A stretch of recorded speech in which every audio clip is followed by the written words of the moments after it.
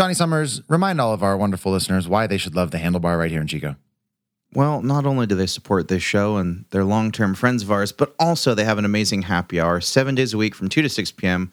where you get $1 off draft beers. They have 28 beers on draft at any given time. They're dog-friendly. They're kid-friendly.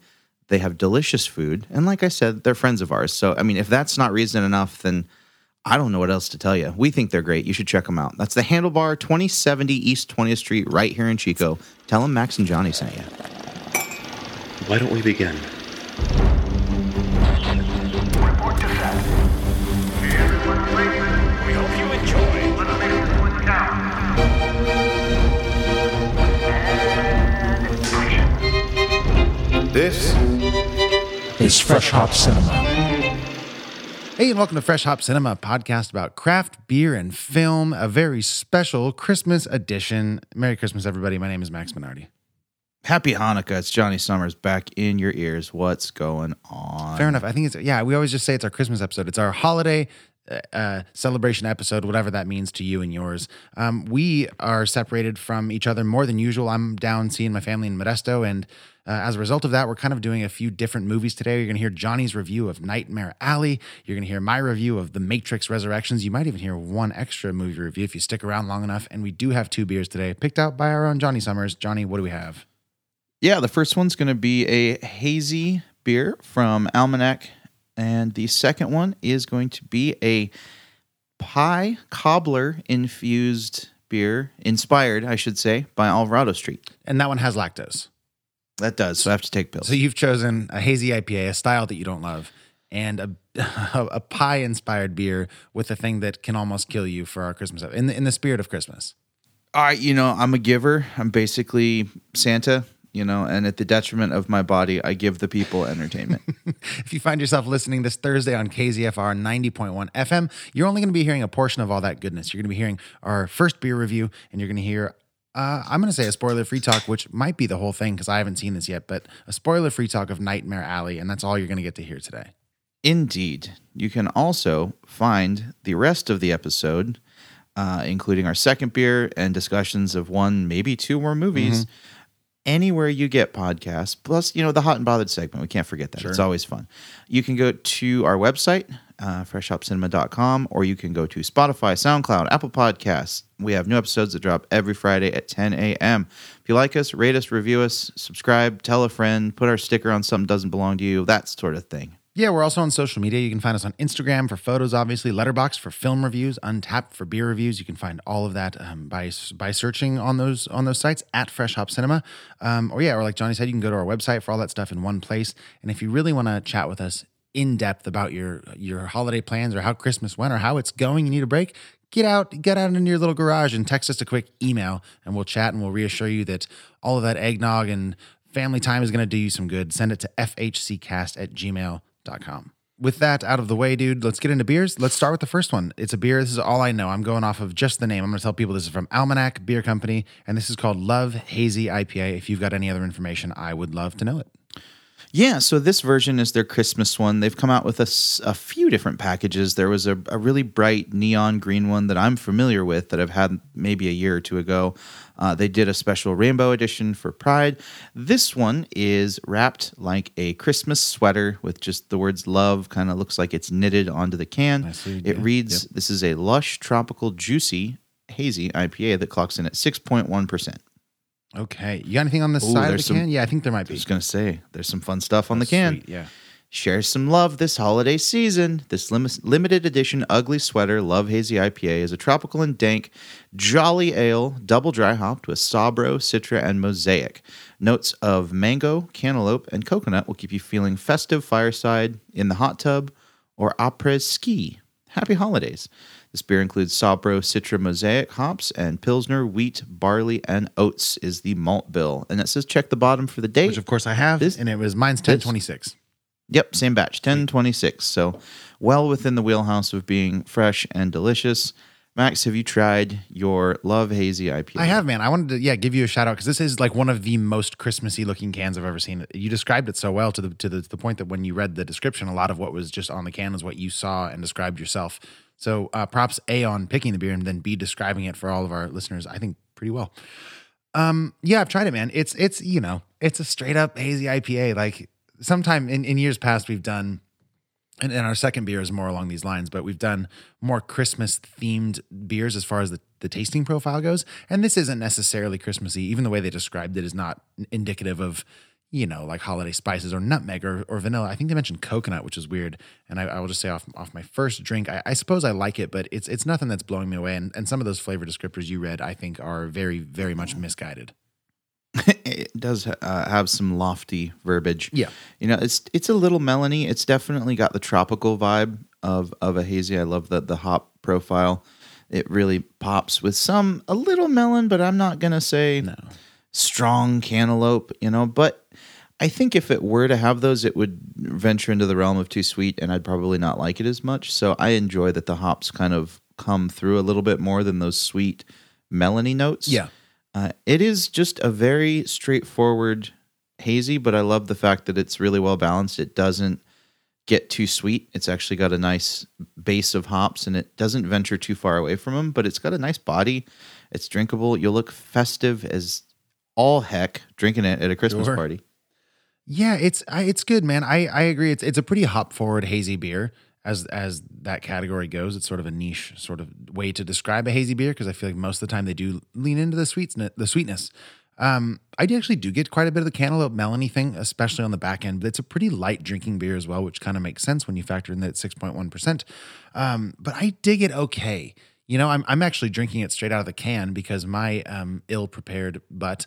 I feel like, I don't know if we have any long-term listeners listening to this episode right now, but you may catch that my voice is sounding different. And my recording setup is on a folding table, sort of in a granny unit at my parents' house. And on the folding table, I have my laptop and our interface, and I've just stacked 2 couch cushions to sort of dampen the sound. Mm-hmm. And I can't remember why I even started saying this now. So never mind.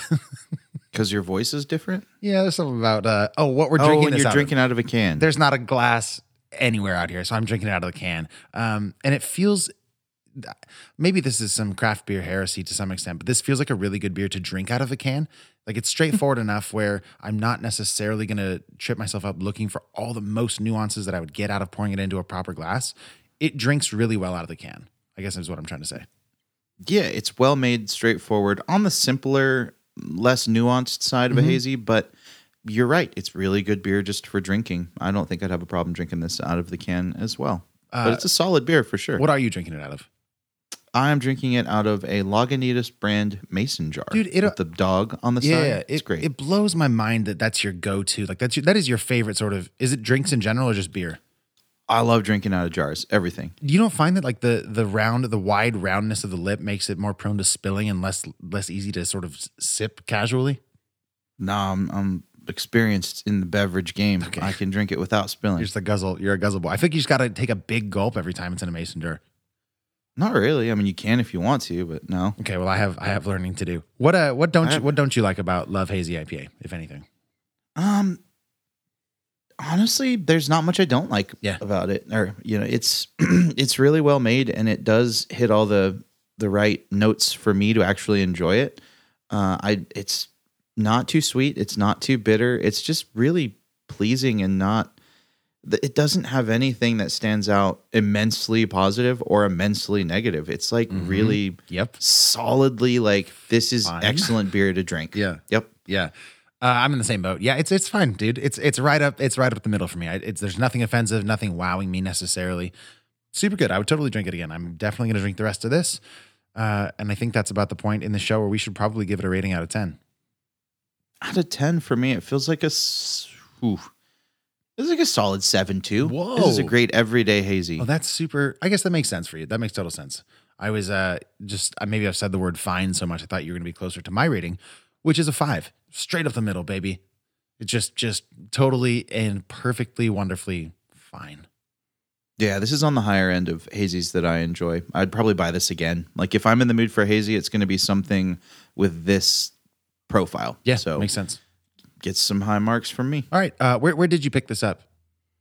I got this at Curtis Park Market in Sacramento. Okay. I hazard a guess that it's probably Almanac has enough distribution that they are. I know their beers are in Chico. I'd be willing to bet this one probably makes its way towards us and anywhere in Northern California, really, up to a point. So if you get a chance to try Love Hazy IPA or any beers from Almanac, really, please let us know. Once again, you are listening to Fresh Hop Cinema, maybe on KZFR 90.1 FM. Please don't hesitate to reach out if you do get a chance to try these. Indeed. Now we're going to toss you a trailer for one of our movies of the week, Nightmare Alley. Don't worry, there's no spoilers in this segment, or maybe any segment since I'm the only one that's seen it. Anyway, Max, roll that bean footage.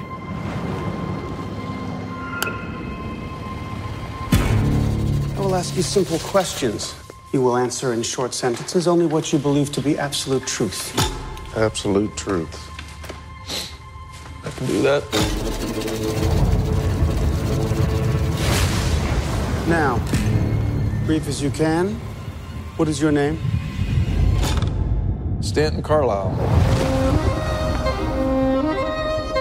Are you a true medium? Yes, I am. Mr. Carlisle, Doctor, how about that? please lay down. Can you read minds? Yes, I can. Under the right circumstances. Keep your answers brief. What do I want? To be found out, same as everybody else. Are you in contact with the beyond?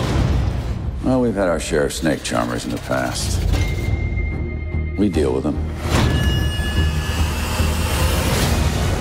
You don't fool people, Stan. They fool themselves. I've given you a fortune. It's time that you delivered. When does it end? I want to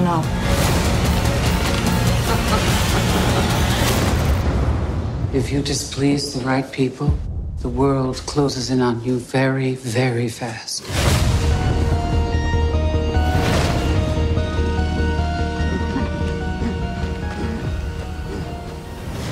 If you're just joining us, you're listening to Fresh Hop Cinema, a show about the worlds of craft beer and film, possibly on KZFR 90.1 FM.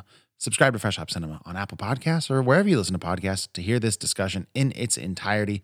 It'll be available tomorrow morning at 10 a.m. alongside all of our other episodes dating back all the way to 2016. What you did just hear was a trailer for Nightmare Alley, and I'm stealing a synopsis here off of the World Wide Web that says this.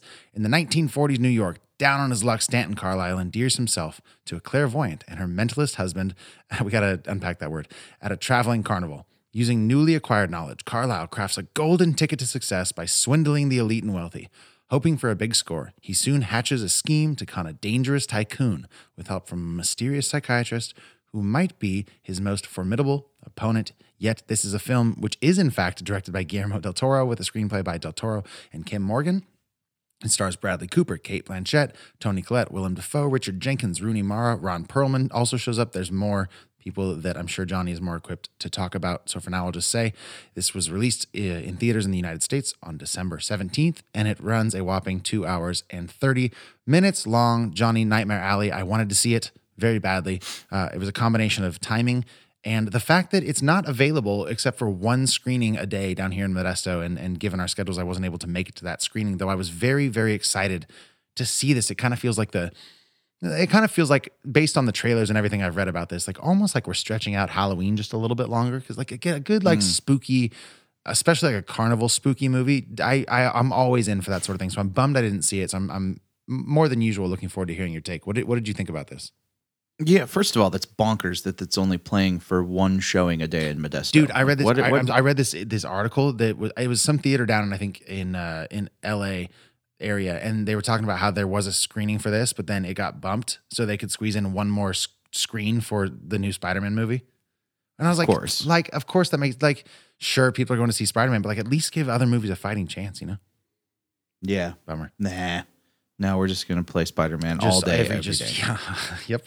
What do you think of this, though? Sorry. Yeah, I think you should definitely still watch it. Okay. It was a very interesting look at 1940s carnival life, directed by Guillermo del Toro. So it had his style and his fingerprints all over it. Obviously, he was the director. The aesthetics of this movie were pretty captivating in just their drab dreariness. The whole movie felt very dark and mucky, and even at times when they were in like a penthouse apartment in New York, it just felt subdued and kind of muddied, and it had this real interesting aesthetic that affected the overall vibe of the movie and really put you in a mood and like a mindset. What kind of mood? It was just kind of like dirty and grimy, and like it definitely was a little bit ominous mixed with just possibly criminal. It had a very interesting feeling to it. I really enjoyed Bradley Cooper as Stanton Carlisle. Yeah. He played a very interesting character. The movie was written really well. I loved the screenplay and the writing, and I think it was cast fantastically. I mean, the star power in this movie was immense. The plot definitely felt like an upscaled version of a season of American Horror Story. That's totally the vibes I got by the trailers. Okay, I'm glad you said that. Yeah. Yeah, like I watched, I think it was called American Horror Story Freak Show. And this is just, living up to the potential of what that could have been without kind of the cheesy subplots. And it was really captivating. It did get a bit long. We'll get there because, 2.5 hours is ridiculous. Yeah. You really have to earn anything over 2 hours. And man, it had moments of being a little long in the tooth. But overall, I liked it. It had enough twists and turns to keep me engaged and keep me interested, and there was so many interesting characters, and they gave them enough room to kind of flesh out who they were, and especially Rooney Mara's character, her and Bradley Cooper were kind of the two main characters. Yeah, and what's her deal? She can conduct electricity, so that's got a big. It's all very obviously 1940s sideshow carnival type acts. Like Ron Perlman plays the strongest man alive, and there's a bearded lady and things like that. Okay, real quick, and this is a tough comparison not to make. We covered a Christmas time release carnival movie a couple years ago, or circus movie, excuse me, being The Greatest Showman. Yeah. Which is, by all my guesses, very much not the vibe of this, but it had the same sort of character archetypes, there was literally like the strongest man, like the bearded lady and all that sort of stuff. My issue with that movie is like some of those characters were so poorly fleshed out, you didn't ever get a chance to care about them. I'm wondering if with a cast this big and ostensibly with as many side characters, did you feel more attached to them than you did in The Greatest Showman, or no? Attached is an interesting way to say it. Probably there were still a lot of tertiary characters, but there were just enough that got fleshed out that you got invested. I think really this whole movie was about, maybe 3 people. Okay. Essentially, it was a movie just about Bradley Cooper. But the main characters that kind of pulled through, it was more about them in life situations and not about their act, if you will. Sure. It definitely incorporated some of that earlier in the movie, but it then kind of transitioned into more of just the characters interacting with each other and the plot progressing that way. But I would say probably less of the actual carnival characters we got to know than The Greatest Showman. Okay, fair enough. Good. Is it scary? Medium, not really. It was definitely more of a suspense. That was one of kind of the issues I had with it. Okay. It was sort of advertised as this carnival horror type film. It's called Nightmare Alley. I know. Yeah, so I mentioned that to my mom. I was like, hey, I got to see a movie for the podcast. Like, would you want to go to the theater and see Nightmare Alley? And she just said it's called Nightmare Alley. No, thank you. Yeah. Okay. No, just by being called that, it brings up connotations of nightmare horror, Nightmare on Elm Street. And it really did kind of straddle the line with one foot leaning way more into drama and a little bit of suspense. There were, punctuations of some pretty gnarly violence, but as far as being an actual horror movie, I would say not really. All right. Okay. And you still think I should see it? Yeah, I think it was definitely worth a watch. I loved the cast. I think just seeing Bradley Cooper interact with Cate Blanchett and, Toni Collette, Willem Dafoe. They're so good. And then Rooney Mara was fantastic in this movie. Yeah, you mentioned you can make the case that this is sort of about 3 main characters, the most main one being Bradley Cooper's character, but who are the other 2 if you had to boil it down to them? It would be Bradley Cooper, Cate Blanchett, and Rooney Mara. Okay, gotcha. And then Cate Blanchett plays Lilith Ritter, and what's her deal? So she is a psychiatrist that it kind of gets deep into the plot, and I don't want to get too spoilery, but Yeah, she's a psychiatrist Okay. that eventually in the movie encounters Bradley Cooper. Gotcha. And well, that's as far as we'll go with that because All right. that does get into spoiling the plot a little bit. Yeah. Because it was 2.5 hours of plot and it does start to get pivotal pretty quick. Okay, that's good to know. Let's talk cinematography briefly. The cinematographer on this was Dan Louston, who's worked with Del Toro quite a bit. He most recently did Shape of Water with him. And you sort of mentioned the interesting look of this and how it sort of evokes that Tarantino? Del Toro vibe. Was it pretty in line? And I know you're a fan of Guillermo del Toro in general, but could you tell that it had that sort of cinematography and that sort of partnership that they've developed over the years of making movies together? Or was it a totally new look and still somehow captured that Del Toro vibe? I would say that it was most definitely a new look. I mean, all the colors were super muted and washed out. And I remember one striking thing in a lot of Del Toro's other movies is there'll be really bold colors at some point to emphasize things. Like I'm just thinking of, the brilliant colors in the water in Shape of Water. And, even back to Pan's Labyrinth, there was some really amazing colors, the reds and the blues. Yeah. And this whole movie was really muted and like it had just come out of the rain. This is what this movie felt like. It was just drab and like everything that was supposed to be red was like brownish red and faded. So I mean, it was obviously an intentional choice to create an atmosphere, and it definitely captured the Del Toro feeling. But 100%, it was a new aesthetic. It's hard for me to think of Del Toro films without sort of thinking of the creature aspect, and when you combine that with like a carnival setting, like. I don't expect there to be the eyeless man with the eyes in his hands or even the creature from The Shape of Water. But were there any fun like Del Toro-ish creatures throughout, like even just tossed in on the edges? Yeah, they were. There was Willem Dafoe had a sideshow act where he had like they called him a geek. Okay, it dabbles in like human trafficking. Where they pick up a drunk and get him addicted to opium and then feed him live chickens in front of an audience. Okay. No, it was pretty terrible, pretty gross. But in Willem Dafoe's other little sideshow area, he had a bunch of like anomalies, like animals that were stillborn and mutated animals in jars, things like that. So there was definitely like a creep show practical effect feeling from a lot of those scenes. I always feel like it's really delicate territory to kind of get your audience or get any audience to either revile a character like that or empathize with them. Was Willem Dafoe more of like how did you feel towards that character? What did you see him bite the head off a chicken or anything?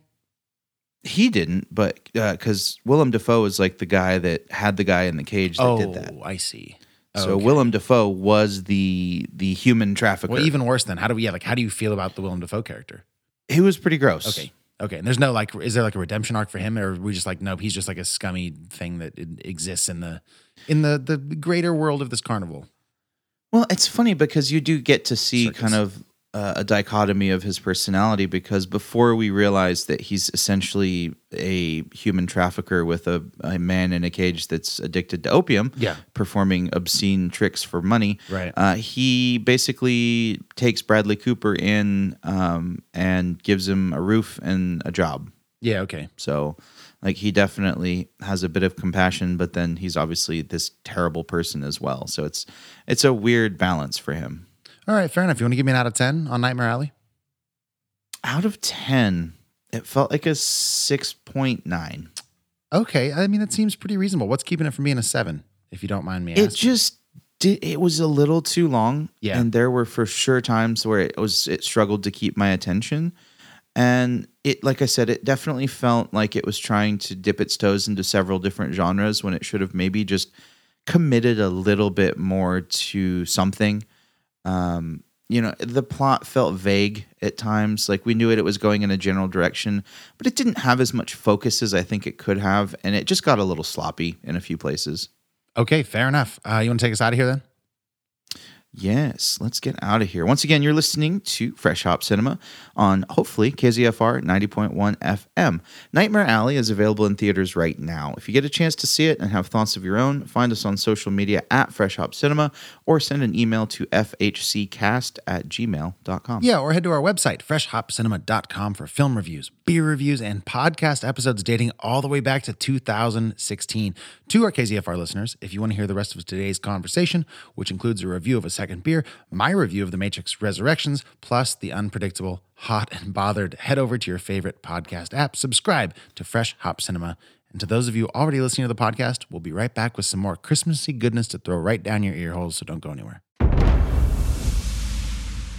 Welcome to Not the Danger Zone, everybody. This is one of those rare instances where the movie shall not be spoiled on this show because it's a movie that Johnny thinks I should see and I haven't.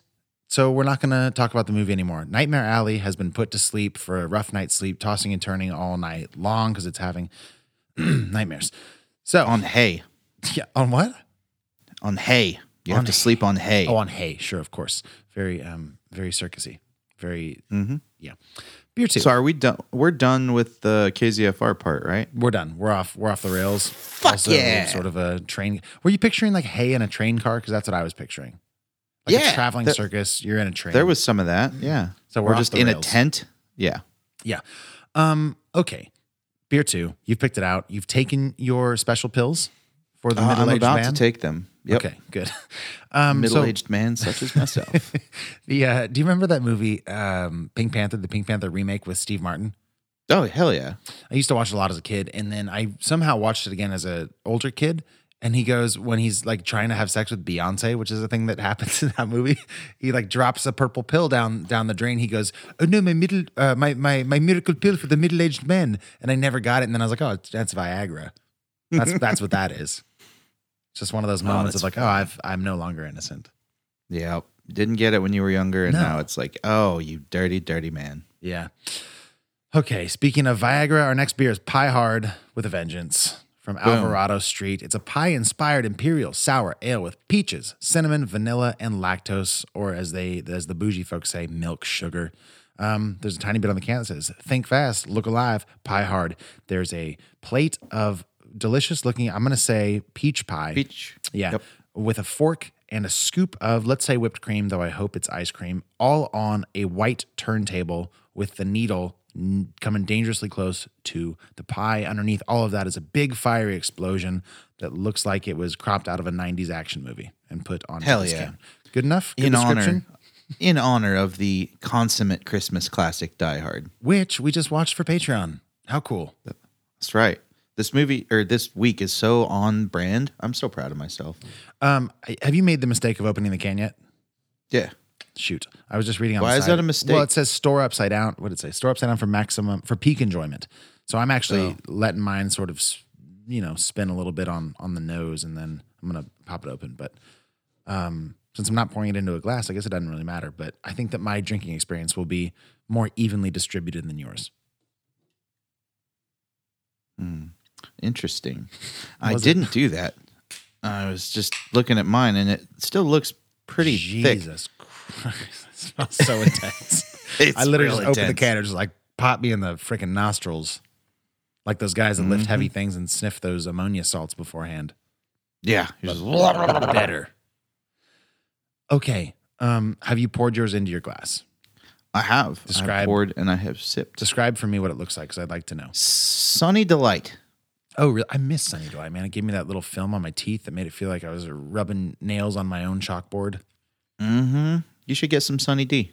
It's good stuff. Okay. So Sunny D, that's how it looks. It looks like Sunny D, or if you took a can of peaches, the yes. peaches in syrup, and you put them in a blender and you just pushed all the buttons. Hell yeah. Okay. It's got that look, and it is very not see-through. So it is it's thicker than a Snickers, boy. It's so sweet. It's so sweet. It's very sweet. Okay. Oh my God. It really does taste like canned peaches. It really does, but there's like a tang on the end, like a not a spicy tang, but like a tart, pointy tang. Mm-hmm. Okay. Wow, that was a lot. That is totally on brand though. That's exactly what I should have expected.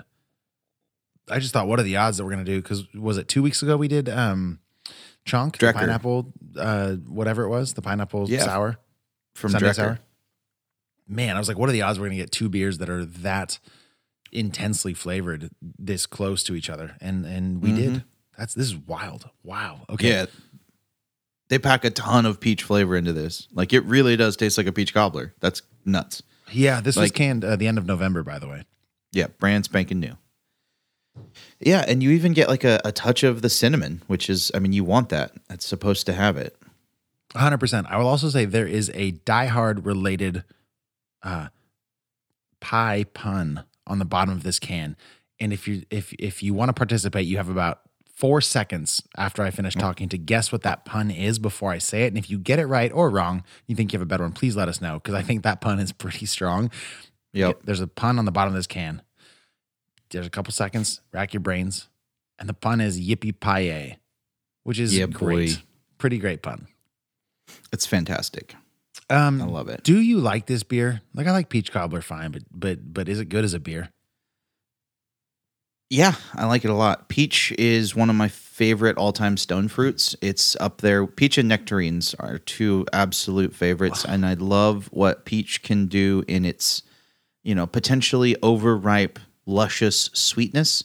But then if you get more of a mid-ripe or a different varietal of peach, it can add some of that nice tang. Sure. Like, for a good cobbler, you want like a mix of like 75% overripe peach, and then like maybe 20%, 25% of that tang. And I love the combination in this, because it does taste at the same time like overripe, just juicy, drip down your cheek peach. Because, I could eat a peach for hours. You know what I thought of, right? What? Call Me by Your Name. Oh, God. Oh, That's- Jesus. I think that's the pinnacle of peachdom right there. More dude. so than Nick Cage and Face Off? Oh, that's good too. Man, we got to talk about I that could- Nick Cage movie coming out, by the way. Yeah. The unbearable weight of Yes. massive talent Yes, or whatever. which is based on something else that I can't think of, but it always makes me, like, every time I see that trailer, I'm like, what is the actual thing? The unbearable, there's a book, man. It's like The Unbearable Lightness of Being, I think is what it's called. It's very tragic. Doesn't matter. Happy things. Yeah. I got way more cinnamon on my second drink. That's way more balanced. Yeah. I don't know what had happened on my first one, but on the second drink, I was like, oh, that's so good. It's way less tart and way more full-bodied and sweet and delicious and rounded. Yeah. Just like it's apple cobbler or peach cobbler with ice cream, man. I think this is one that you're really missing out in not having a glass and just getting more of the nose. I think so, Because too. those cinnamon and spices and the vanilla pops through. This beer is definitely mouthwatering. It is super desserty, but I honestly don't think it's too sweet. Like, this would be a great beer to share with like one other person. Yeah, for sure. Did we say this is from Alvarado Street? No. Okay, this is from Alvarado Street Brewing, which is located at a place that Johnny will tell you in a moment. But the other Monterey. thing, it's in Monterey. Is it on there? It's 8%. No, I just know where it's at. I don't know, dude. I told you I get Almanac and Alvarado Street mixed up all the time. This is why I didn't say where Almanac is from, but I think it's San Francisco or Livermore. That sounds right. There might be another one in Livermore though. I think Altamont Yeah, is in Altamont. Livermore. Yeah, because the Altamont Pass is right there. I get these three breweries mixed up almost every time. Well, they all start with A, and I they're know, all and, that's it. Really, they just all start with A. well. Altamont and Almanac are pretty close to each other. Yeah, okay. Geographically or linguistically? yeah, they're Bay Area. Yeah, totally. But the point I was going to make also is that we didn't say this is 8%, which feels insane. Yeah, it's That's real high. strong, dude. It's very strong. Okay, I'm fully advocating this beer, which also sounds like another brewery I would mix up with these ones. Advocation Brewing Co. Is that a thing? No, but it could be, right? We could start that. Well, you are a beer advocate. That's true. I guess that is a Hey. thing, isn't it? Already Yep. beer advocate. I'm gonna take my third drink here and reevaluate. All right. Yeah, I like this beer a lot. This would be great for a Christmas share, a New Year's get together, or just chilling at home. I mean, honestly, this would be a great first beer, first thing Christmas morning. Yep. Like a great breakfast or brunch beer. Like drink this instead of a mimosa with some eggs and some hash browns, maybe a waffle. Yeah. Do you say a Whopper? Waffle. Oh, a waffle. That makes way more sense. I'm fat, but I'm not that fat. Good God. Get a Whopper. You're going to Christmas get morning? yeah, Christmas morning Whoppers, bro. Yeah. How'd your family celebrate? Well, I mean, I know you do you do Chinese food on Christmas. which I know Yes. is got its own sort of rich tradition. But I didn't want to box you in. Like maybe you do Burger King on Christmas morning. I don't know. Nope. And then Chinese food at night. Yeah, I was actually enlightened to the fact that Chinese food on Christmas Day is an old East Coast Jewish No, it's a whole heritage. thing. Yeah, it's a whole thing. Yeah. How did and you find that out? Well, one of the owners of my company, whom I share an office with, is in fact an East Coast Jew from Pennsylvania. Sure. And it has deep roots, and her family did it growing up, and she thought it was so cool that I did that. And she's like, "You realize my people started that, right?" Right. And you're like, no, like, that's- I just love Chinese food. Yep. But that's awesome because that's a great idea, and I'm going to embrace it. Yeah, I don't know if there's any podcast listeners out there, but if there are, there's a great stuff you should know on Chinese food. Obviously, that was a joke. We are only a podcast, so you're probably a podcast listener. But if you haven't heard the Stuff You Should Know podcast on particularly Chinese food, it's a great one. Chinese food on Really? Christmas. Yeah, it's a really good episode. No kidding. Wow. There's a whole tangent about one of them used to have a buddy who was like trying to find a Chinese food dish with cheese.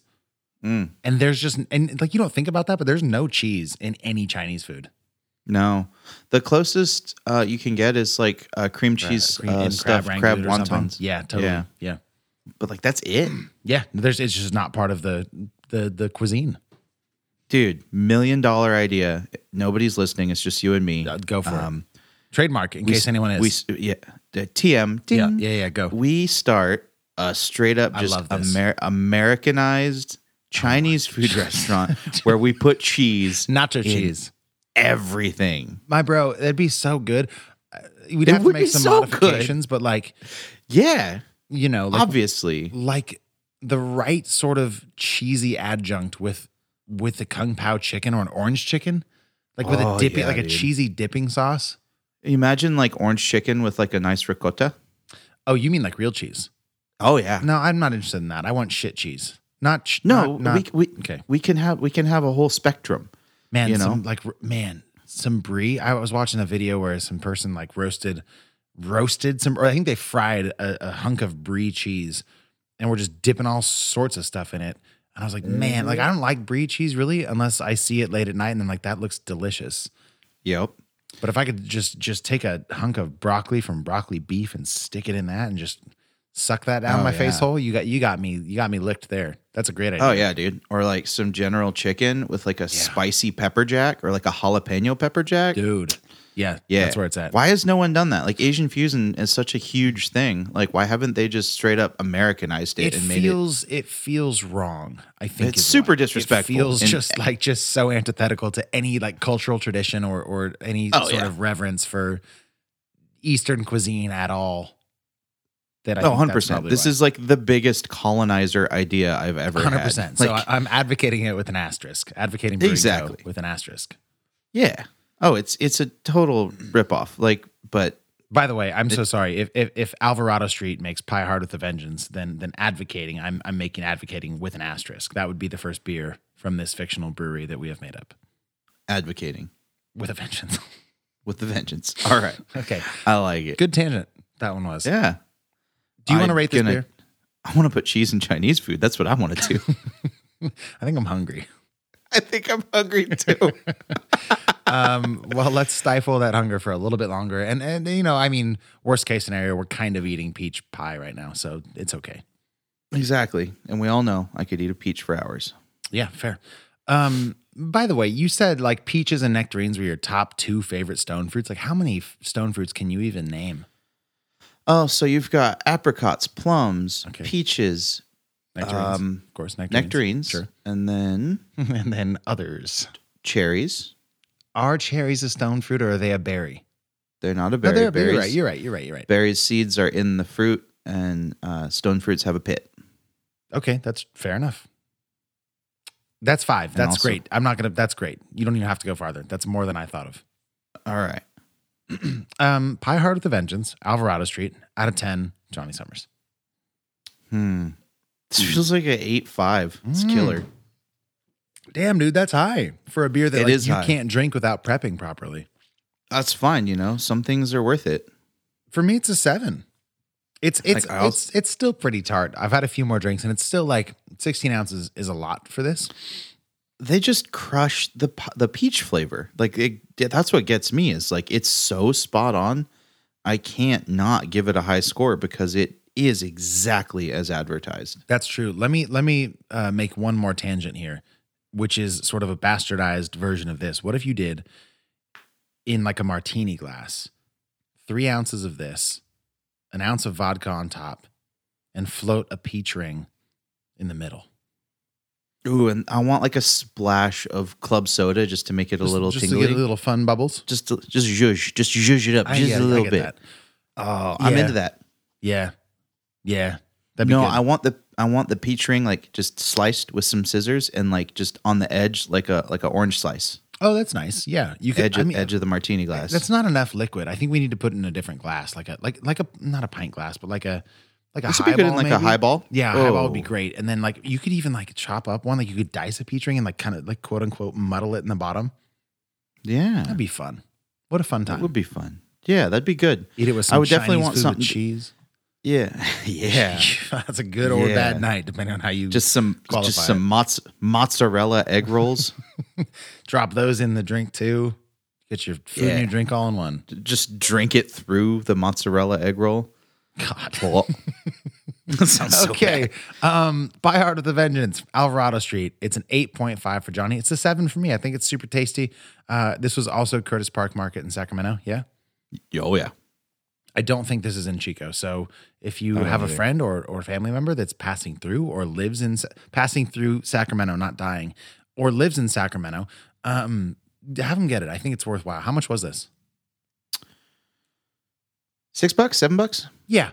Have them pick it up. I think it's very, very much worthwhile. Here's a trailer for a new film that is in theaters and on HBO Max, which is how I saw it. It's called The Matrix Resurrections. I'll be back to talk about it in just a second, so please don't go anywhere. Thomas? You seem particularly triggered right now. Can you tell me what happened? I've had dreams that weren't just dreams.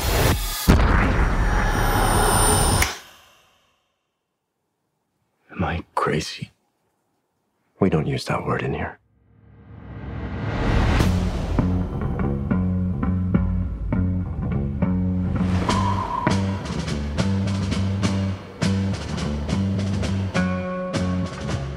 Hi. Have we met? One pill makes you larger and one pill makes you small. And the ones that mother gives you don't do anything at all. Go ask Alice when she's 10 feet tall. Time to fly.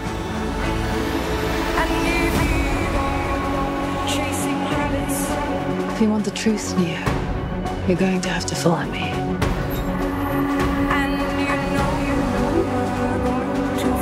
The only thing that matters to you is still here. I know it's why you're still fighting and why you will never give up. You don't know me, no?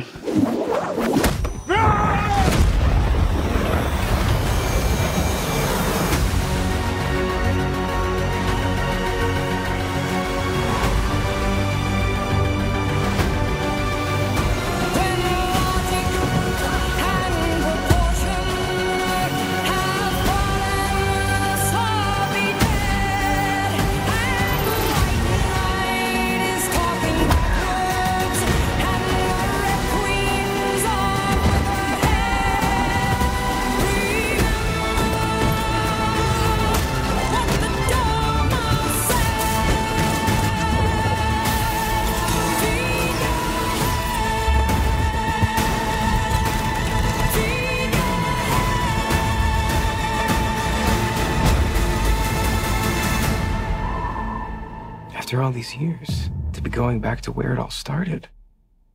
Back to the Matrix.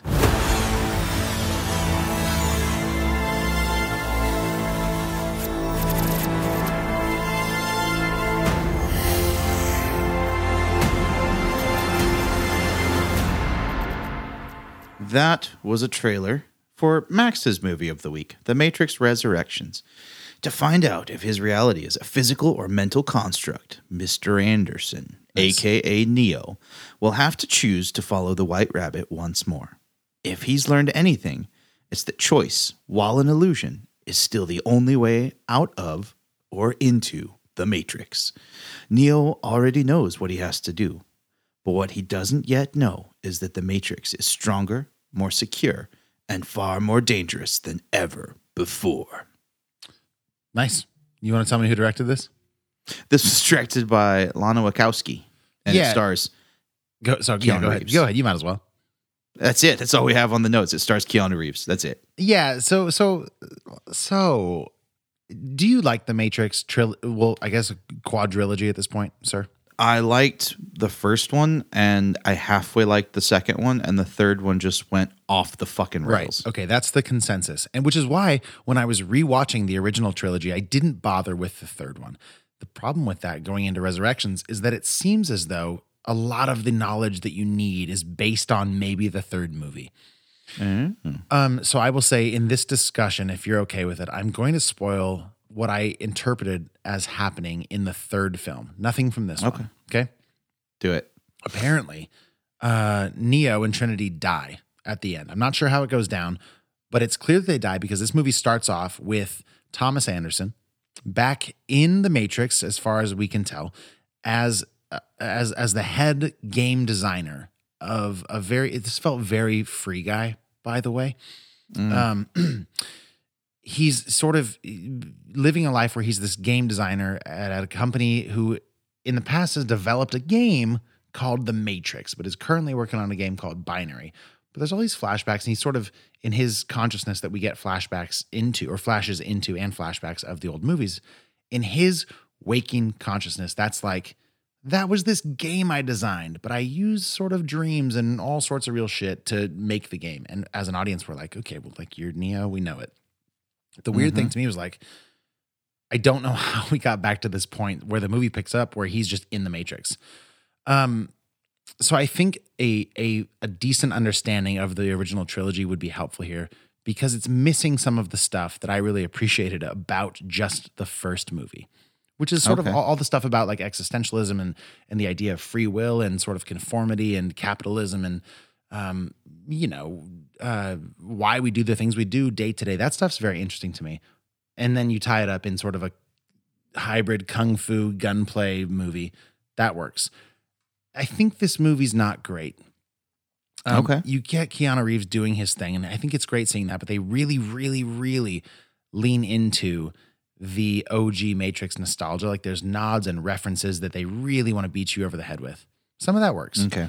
There's like the entire first sequence of the movie is the first scene of the first Matrix where Trinity is sort of in this broken down warehouse and the cops have her surrounded and the agents come in and then she fights them all. We see all that again with a different Trinity from the perspective of another character played here by Jessica Henwick. She plays a character named Bugs.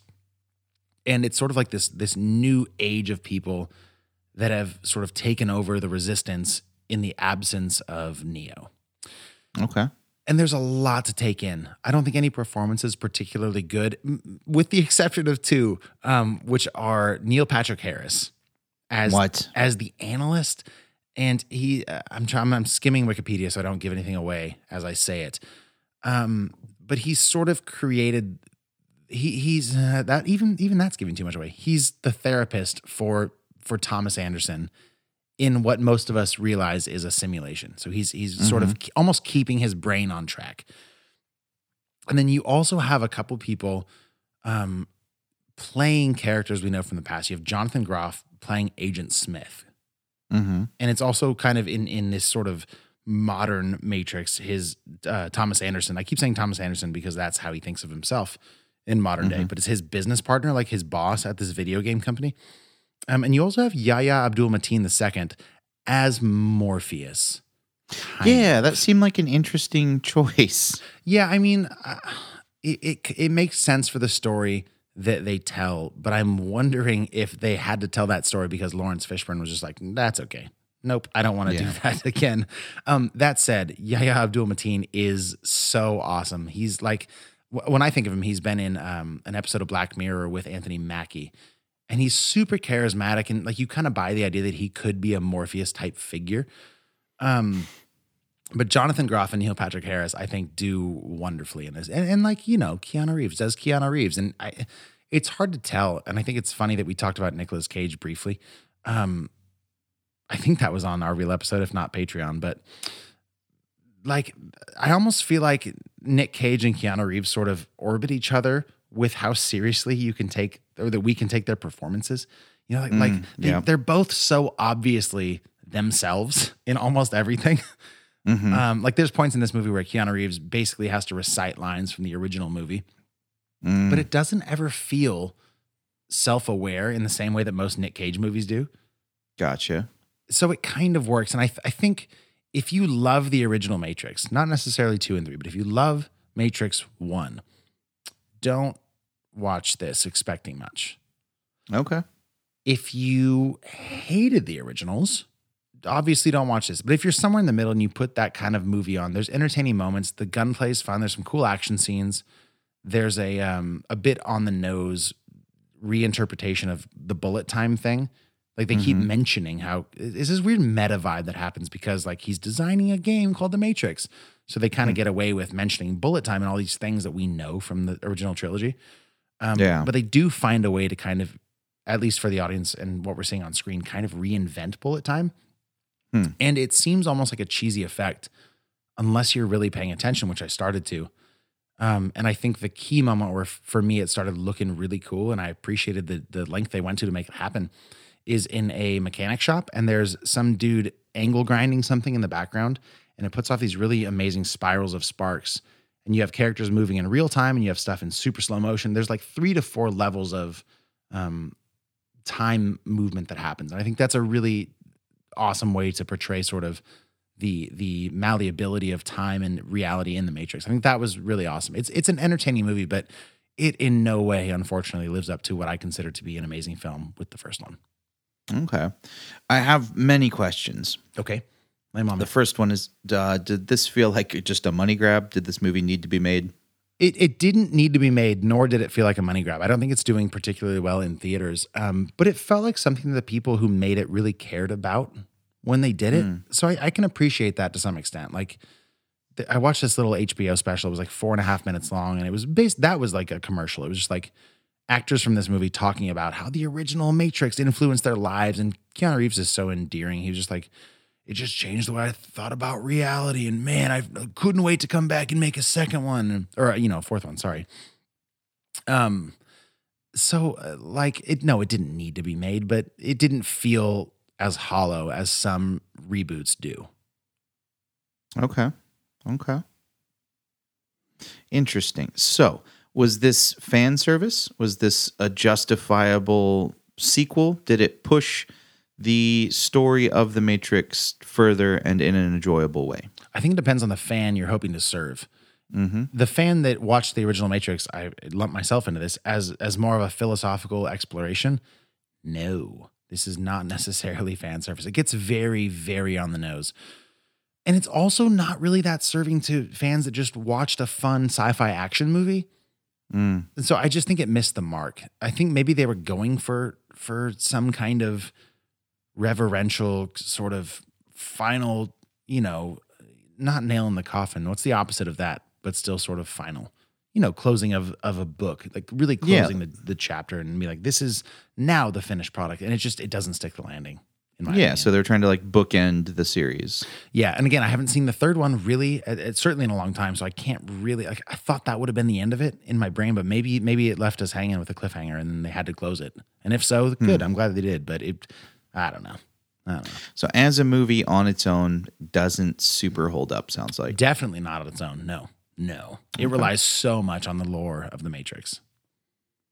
So would this satisfy someone that just wants more of that universe and maybe it just doesn't go any further than that? Yes, probably. Yeah. If you'd like sitting in like little grimy ships and exploring underground cities and artificial intelligence and like to some extent that stuff, yes, for sure. Watch it. Watch it. It's free on HBO Max and it's in theaters, so do it if you want.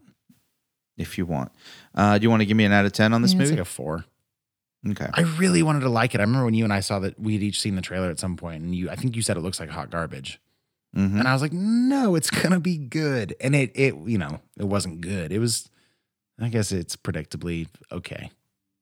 Fair enough. So that's shit. The Matrix Resurrections from me. You want to get into Hot and Bothered? Sure. What do you got? I've got a sick sound effect is what I got. Welcome to Hot and Bothered, everybody. Leave that echoing clap in there. That's it's a hell of so a sound much, effect, right? too. Nobody knows what we're talking about at this point because I couldn't do that. It would kill me. But my recording room today is not, it's not, maybe it sounds okay. It's hard to say until the edit, but maybe it sounds terrible. It's possible. Which, if that's true, is part of my bothered. But that's the only bothered I have. Would you like me to go first? Sure. I just don't have anything, excuse me, written down or prepared. Sure. I'm trying to think. I went to the movies and saw our movie for next week. That's a good segue. I'll save that to the end. Yeah, that makes sense. Well, I have a piggyback on last week's for myself. Okay. Last week I said that by this time, by recording this week, I would have a working, I think, finished product of a song from my upcoming album. Oh, yeah. And due to unforeseen circumstances, I wasn't able to finish that. But I did get a full day of production in the studio. And I have what I think is a pretty good working demo of a song of mine that I still can't get away from the name of Photograph with. So for now, it's going to be Photograph. And I don't care. It's the only name that can work. You got to send me over the lyrics to that song. Okay. Yeah, I can do that. I'll workshop it. I love naming things. Okay. The instrumentation so far is though, like it's there's no acoustic guitar on it, which doesn't make a lot of sense if you've seen me perform live. I traditionally play with just an acoustic guitar. It's a piano driven song. There's a lot of electric guitar doing like almost like 80s guitar plucky stuff, like the that kind of thing. Pretty full studio sounding drums, like big kicks and snares and rides and crashes and that kind of thing. We're going to add some.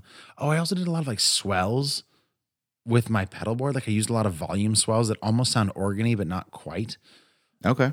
So we're working on like bass lines and figuring out auxiliary percussion. And I haven't tracked vocals or anything like that yet, but it's coming along pretty well. And it sounds way different than what I expected, which is always so fun. Taking a song into a studio and bringing somebody else's brain in to be like, well, what do you think? And they're like, well, here's something you've never considered. And I'm like, yes, love it. Which I also feel like is a really good, it's great for me because I have a hard time sort of letting go of that sort of control. Yeah. So to be like, all right, sure. Like let's, at the very least, let's try it. And if it doesn't work, we don't have to use it, but let's try it. Let's see what happens. Totally. So that was fresh eyes and fresh perspective are always good. Yeah. The next week or so for me is pretty stacked. So I don't think I'll have an update by next week for the show, but by the week after that, I'm pretty sure we'll have a finished song that I will probably throw in underneath my vocals at some point in a couple weeks. All right. And I may or may not have named it. Fair enough. What you got this week? So not much. Had a pretty mellow weekend. Went out and unwound pretty aggressively Friday. So that led to a lot of relaxing on Saturday. But then Sunday night, we actually were invited to a Christmas block party, which was something fun and unique. And I've never done that before. And it was a big get-together on a cul-de-sac, and there was a taco truck. I'm sorry, what did you say? Did you say cul-de-sac? Yeah. With a T? Isn't it cul-de-sac? No, it's with a D. Cul-de-sac. Cul-de-sac. Okay. I don't know. I'm not French, bro. I don't think... fair enough. Look it up. It comes from French. Right. Guaranteed. Okay. 100%. Anyways. A lot of confidence in a guy saying cul-de-sac. It was a cul-de-sac. All right. Which is French for the bottom of a sack, which is round, and that is why they call it that. I'll take it. So, anyways, there was a taco truck. There was little campfires around. There was the Yule logs were playing, and it was a great time. Just kids running around having fun, and it was something very just out of like an old Christmas movie. It felt like wholesome and pure and happy, and it was really nice to just be surrounded by so much joy, especially at a time when I'm not usually the most happy. I'm not the biggest fan of the holidays in general, so definitely kind of went outside my comfort zone there and had some good times, had a few beers, saw Ben Murray, friend of the show. He was there. Friend of mine, Brad Rosenquist, was out there, so it was a good time. Had a really good time doing that. And then my other hot this week, which segues me into what we're doing on the show next week, I went to see a movie just for pleasure. And it just so happens we're going to be doing it next week. Sure. And I enjoyed a showing of the brand new Spider-Man something. You don't know what it's called either. I don't know what it's called. I don't know what any of the Tom Holland ones are called. Okay, it's No Way Home. Okay. The first one was Far From Home. Nice. Homecoming. Homecoming, and then No Way Home, and then this one's Far From Home. Okay. Or No Way Home. Oh my god. The second one was Far From Home. That's when they were trapped abroad. Yes. Like, I think it was Italy that the all that went down. I think so too. But yes, but this one is No Way Home. And it opens up, I'm not going to spoil it, and we'll get way into it next week, but there's a multiverse. That's all we're going to say. So if you stick around for one Danger Zone, next week's Danger Zone is going to be spicy as fuck. Also, dude, next week's bonus content on Patreon is all the Spider-Man films since the 2003 Tobey Maguire ranked. Sick. Okay, cool. Also, did you Google what cul-de-sac meant, or did you really guess what it meant? And you were right. No, I knew what it meant, and I knew the origin. I'm not a fool. I just say words wrong. How did you? Okay, well, fair enough. Yeah, it is from mid 18th century French, and it means bottom of a sack. Why the fuck are you surprised that I'm a little smart sometimes? The word wrong. It's unusual to say the word wrong, but get the definition and the etymology correct. Well, I'm a brilliant idiot. What do you want me to say? That's what I want you to say. That's perfect. I'd also like you to say, unless you have anything else, end of show stuff.